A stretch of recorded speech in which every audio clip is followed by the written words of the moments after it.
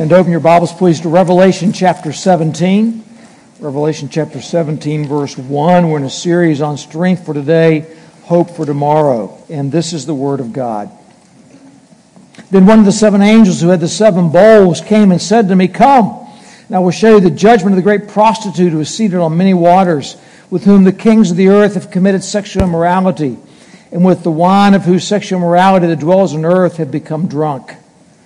And he carried me away in the Spirit into a wilderness. And I saw a woman sitting on a scarlet beast that was full of blasphemous names. And it had 7 heads and 10 horns.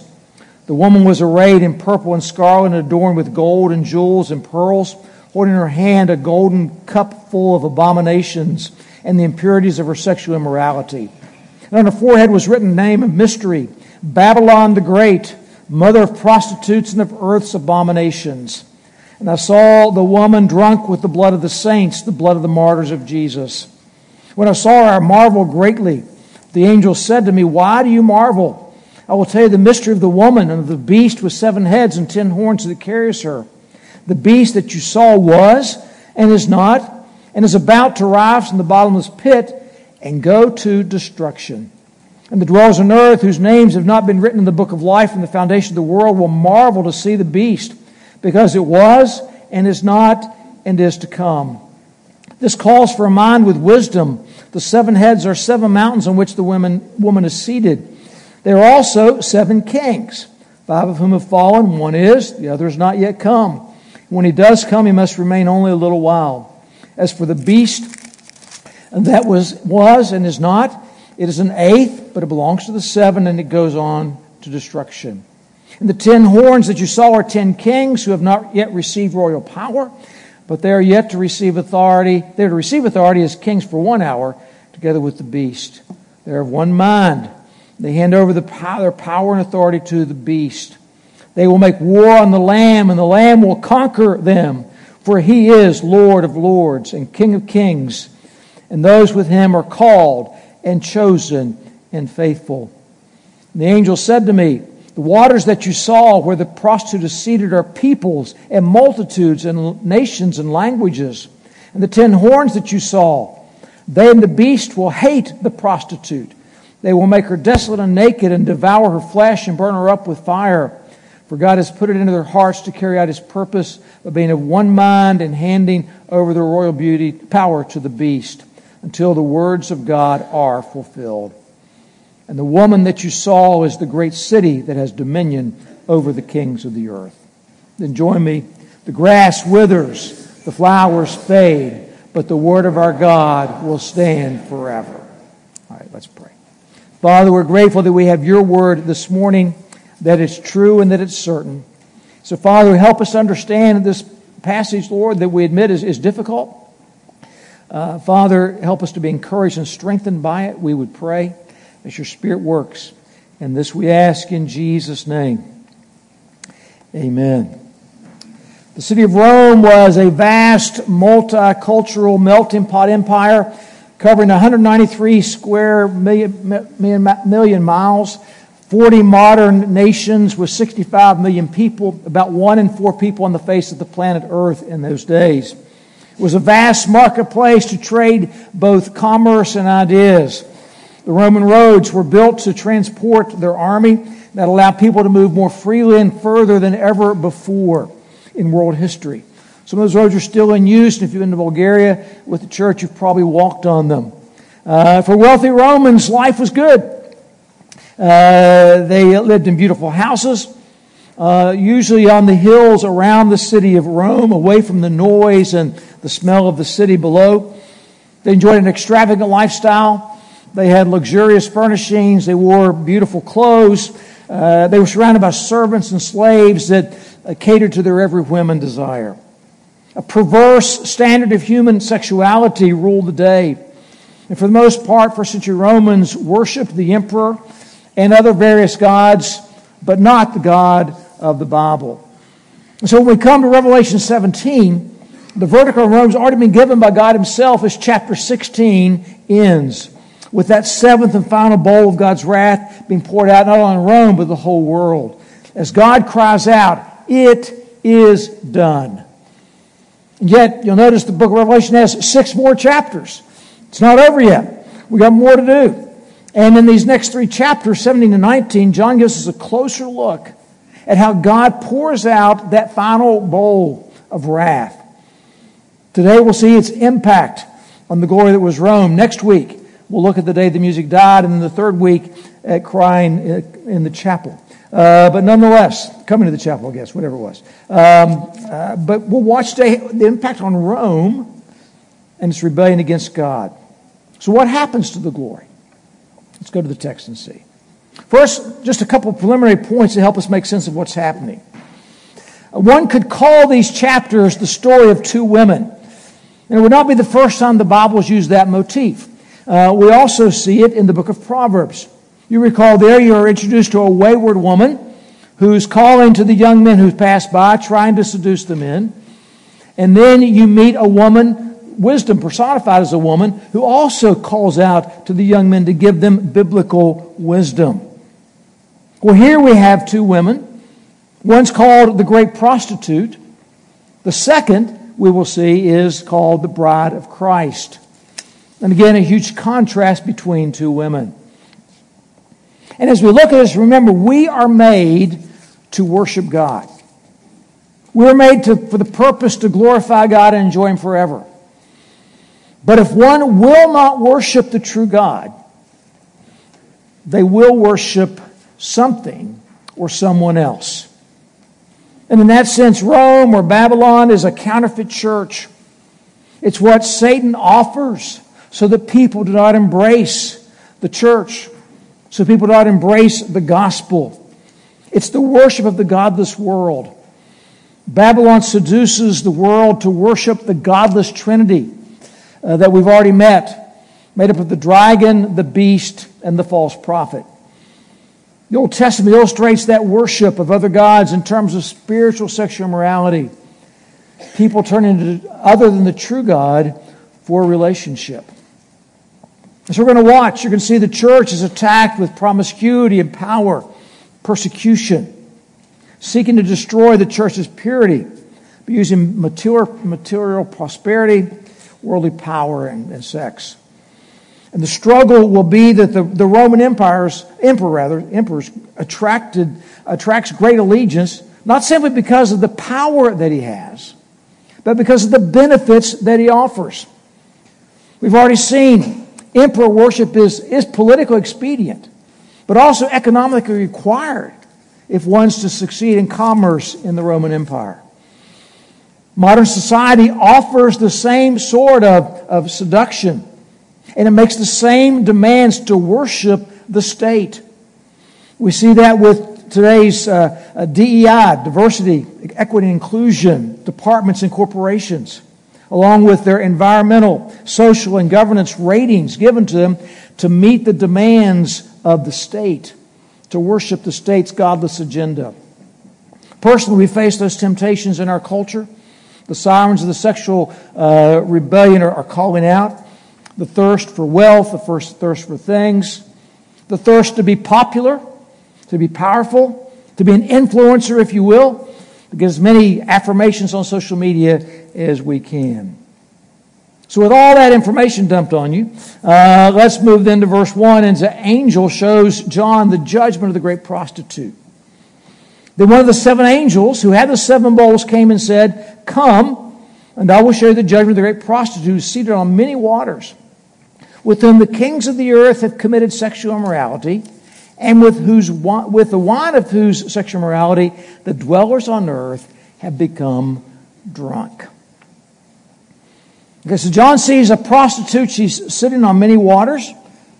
Now in the passage, we're not left to wonder what this represents.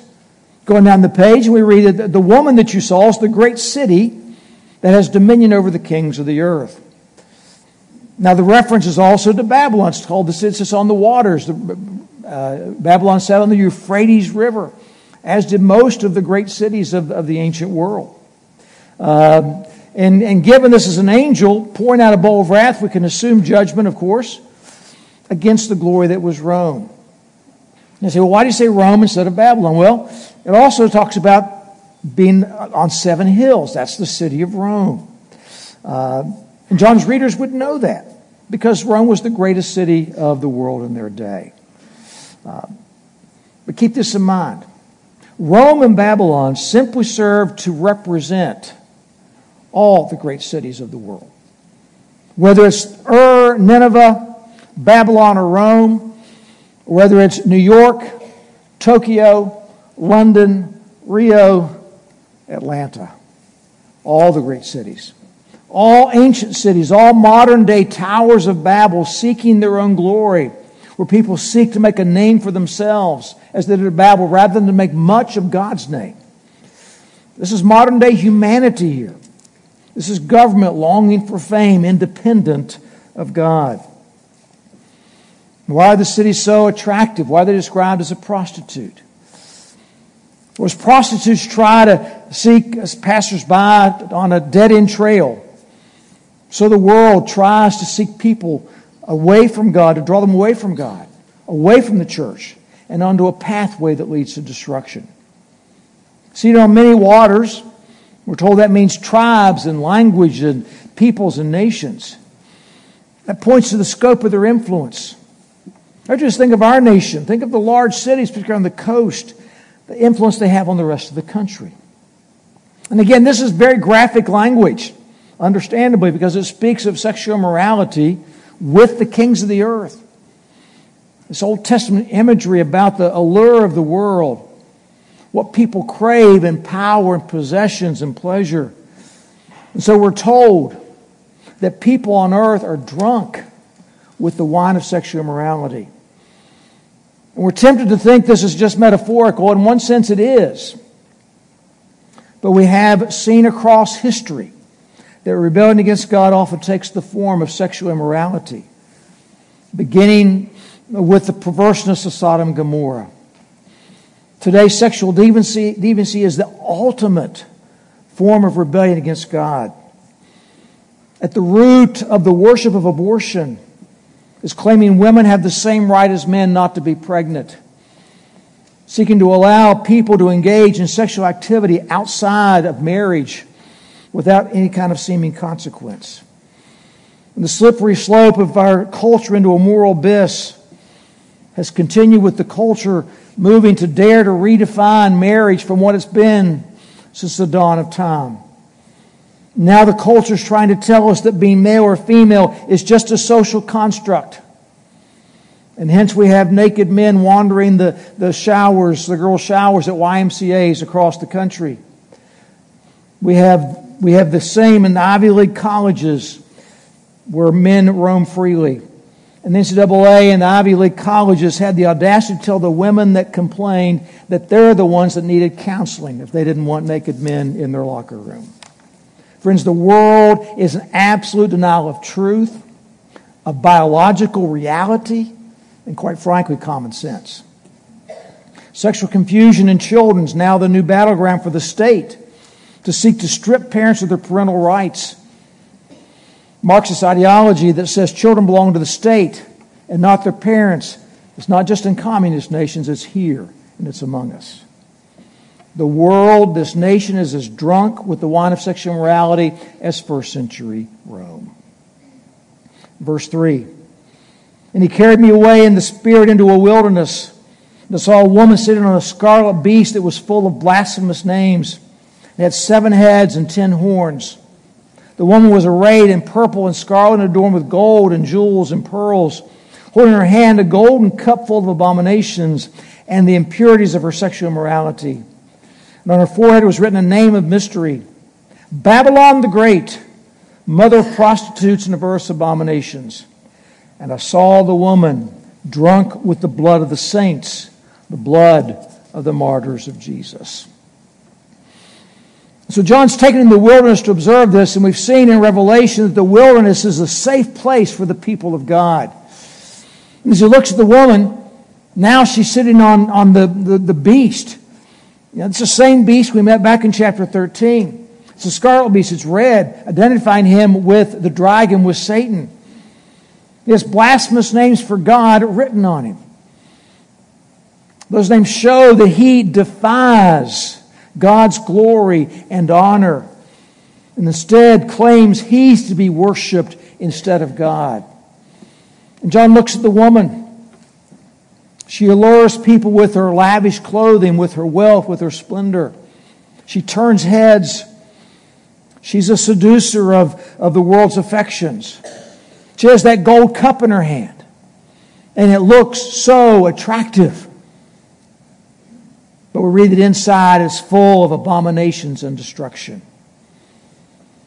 And perhaps the greatest abomination in the world today is the quest to make individuals seem large and God seem small or non-existent. And to drink from that cup is to drink destruction. Again, the woman represents the power of the state, the power of human government. The power of the state brings wealth, but it also brings spiritual adultery against God. We're warned here even of what it is as the ancient Romans, the prostitutes in those days, wore their name in ribbons across their foreheads. So this woman wears Babylon the Great city from Babel that rebelled against God, the mother of prostitutes and various abominations. Again, it's the great cities of the world and our nation that are in view here. But John deals with something far more pervasive, expansive, and influential than just ancient cities. He's unfolding a controlling influence of humanity that has the power to turn men's hearts away from God and toward idolatry. From the Creator to the creation. The worship of nature that was so common in antiquity has returned. It's in full bloom in the world today, and what lies behind their quest for your gas stove. All right? Rome, like ancient Babylon, grew prosperous. Phil Newton gives just a succinct description of it that I want to read it to you. He writes that they indulged their senses in food, drink, art, sports, music, entertainment, gratuitous violence in the Colosseum, and whatever else they desired. Brothels, harlots, and temple prostitutes were common sights. They lived with the attitude, it's all about me and my happiness and my pleasures. Friends, the great harlot lives on today. Has there been a time that rivals the indulgence and sensuality of every sort that we see in our day? The vast majority of people in our country alone are more interested in satisfying their senses, gratifying their pleasures, and indulging their desires than they are in following the crucified and risen Lord. The idols of our day have different temples than the first century. Sports stadiums and arenas, theaters and clubs, lakes and rivers, concerts and festivals, shopping malls and computer screens. It's not that these things are necessarily evil in themselves. The problem is when they become the sources of idolatry that turn our hearts away from the living God or numb us to our need for the Lord. See, that's the spirit of the harlot. And clearly the greatest abomination then next is that the kingdoms of this world are not just drunk with sexual immorality, but we read they've also become drunk with the blood of martyrs, the most notorious crime of all. What's in view is the persecution of the church and the global persecution of the church that continues to grow in our day. So now we have message one then that he comes, and that's a judgment. When I saw her, I marveled greatly. But the angel said to me, why do you marvel? See, John marvels at the attractiveness of the woman. He's astonished by it. And he sees how the world is attracted by her. We're shocked by the sexual perversity of our world that seems to attract so many we don't understand. But are we surprised when Babylon is Babylon and acts like Babylon? And the people that live in Babylon are drawn there? Without God and without His Word, without His Spirit, we too would be drawn to worship Babylon. It's hard to resist the call, and we must actively do that. Then we learn more. I tell you the mystery of the woman, and of the beast with 7 heads and 10 horns that carries her. The beast you saw was and is not. It's about to rise from the bottomless pit and go to destruction. And the dwellers on earth whose names have not been written in the book of life from the foundation of the world will marvel to see the beast, because it was and is not and is to come. And this calls for a mind with wisdom. The 7 heads are 7 mountains on which the woman is seated. There are also 7 kings. 5 of them fallen. One is, the other is not yet come, and when he does come, he must remain only a little while. As for the beast that was and is not, it's an 8th, but it belongs to the 7, and it goes to destruction. And the 10 horns that you saw are 10 kings who have not yet received royal power, but they receive authority as kings for 1 hour, together with the beast. These are of one mind, and they hand over their power and authority to the beast.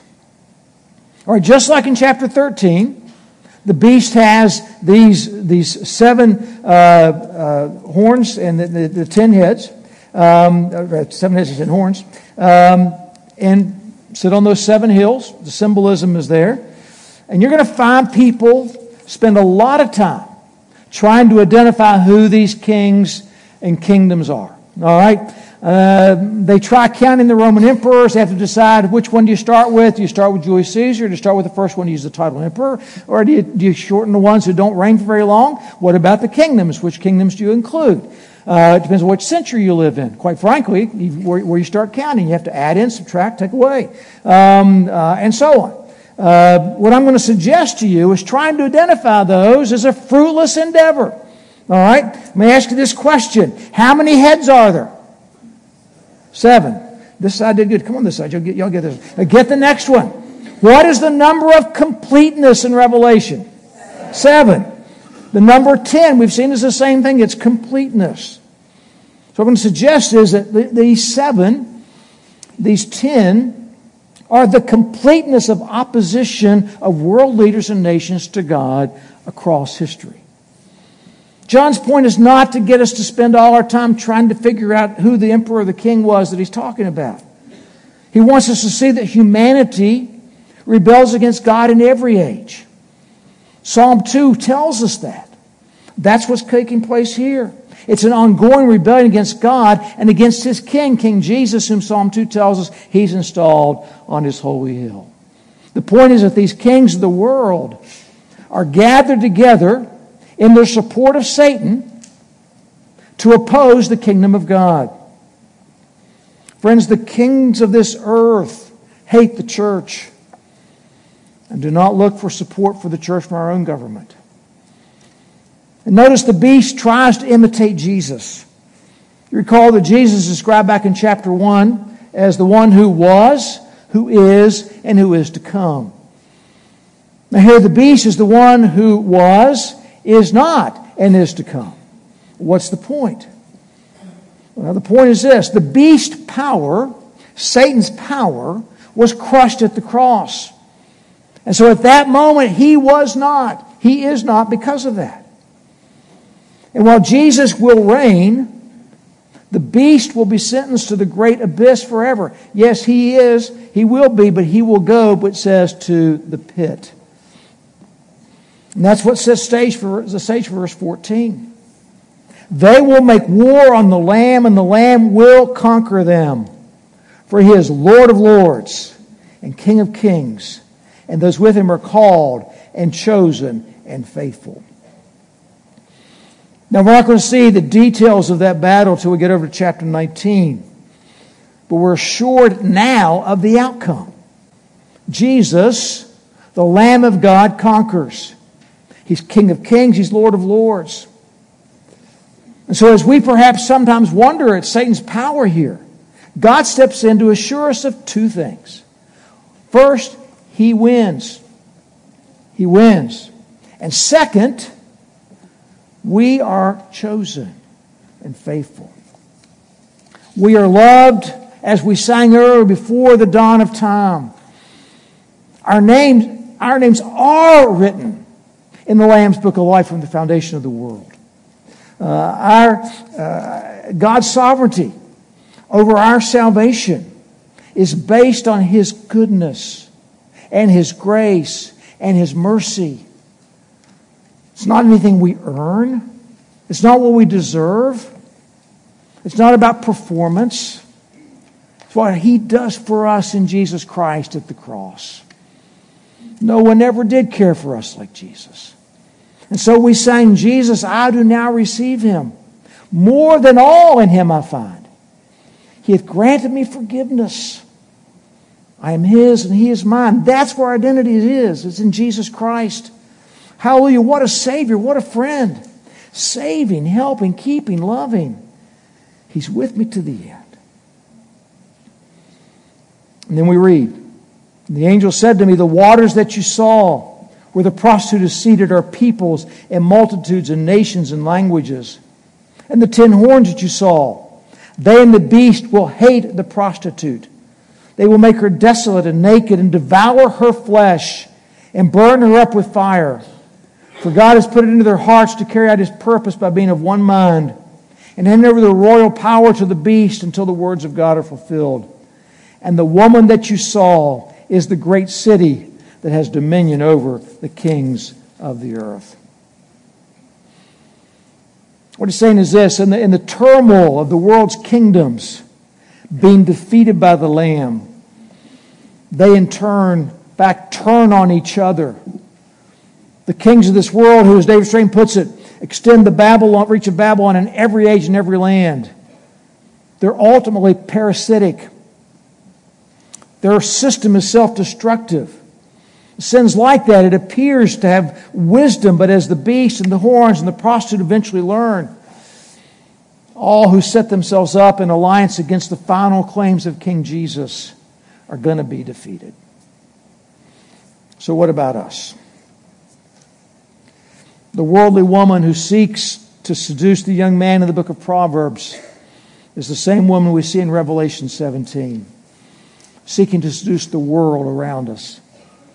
And she's an alluring presence, to be sure. The church always finds itself tempted to compromise with the spirit of the age to fit into the world. We as individuals are tempted to compromise as we hear the siren sounds of the world that calls us, that woos us. Friends, we've got to withstand the temptations of the world.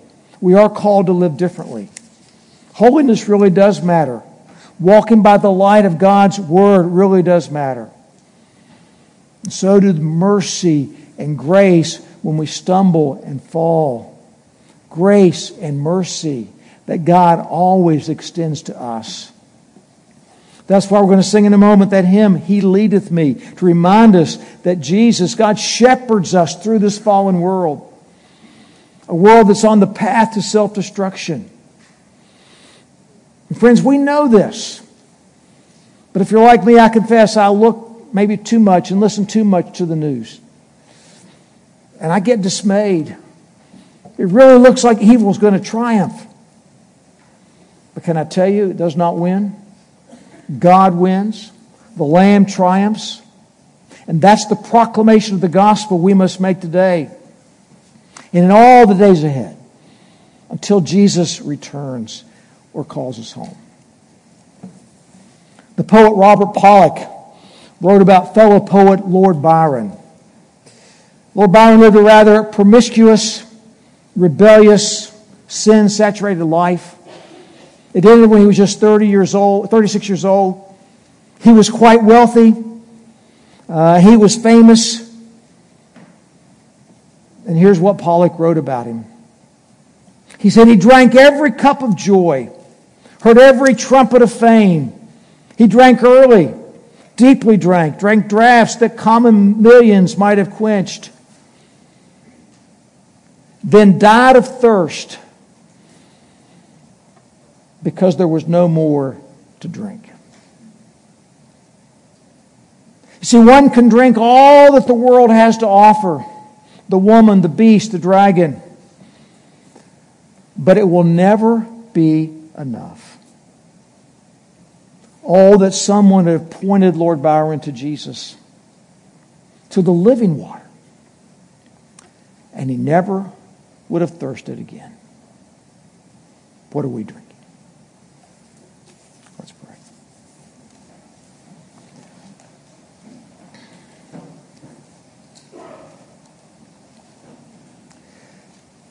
Father, we thank you for the hope we have that God wins, that you win, that the Lamb triumphs, that the King of Kings and Lord of Lords is Jesus. And He triumphs over Satan, whether we call him the dragon, the beast, the false prophet, the great prostitute. Father, we thank you that evil ultimately turns on itself. We thank you that we have the hope of eternity. So, Father, we thank you for the hope that we have in Jesus Christ as our Savior and as our Lord because of what He did for us on the cross. And that there He crushed the head of Satan so that he is not. And that, Father, one day he will be destroyed in the eternal pit of destruction. So, Father, help us, Lord. Help us to resist the calls of the world, to resist the siren calls of the great prostitute. And, Father, to walk by your word, guided by your Spirit, we would pray. If there's anybody here that doesn't know the joy of knowing Jesus, of drinking of the water of life, Father, of finding hope and eternity in Him, Lord, today show them your Son and draw them to Him, we pray. And this we ask in Jesus' name. Amen.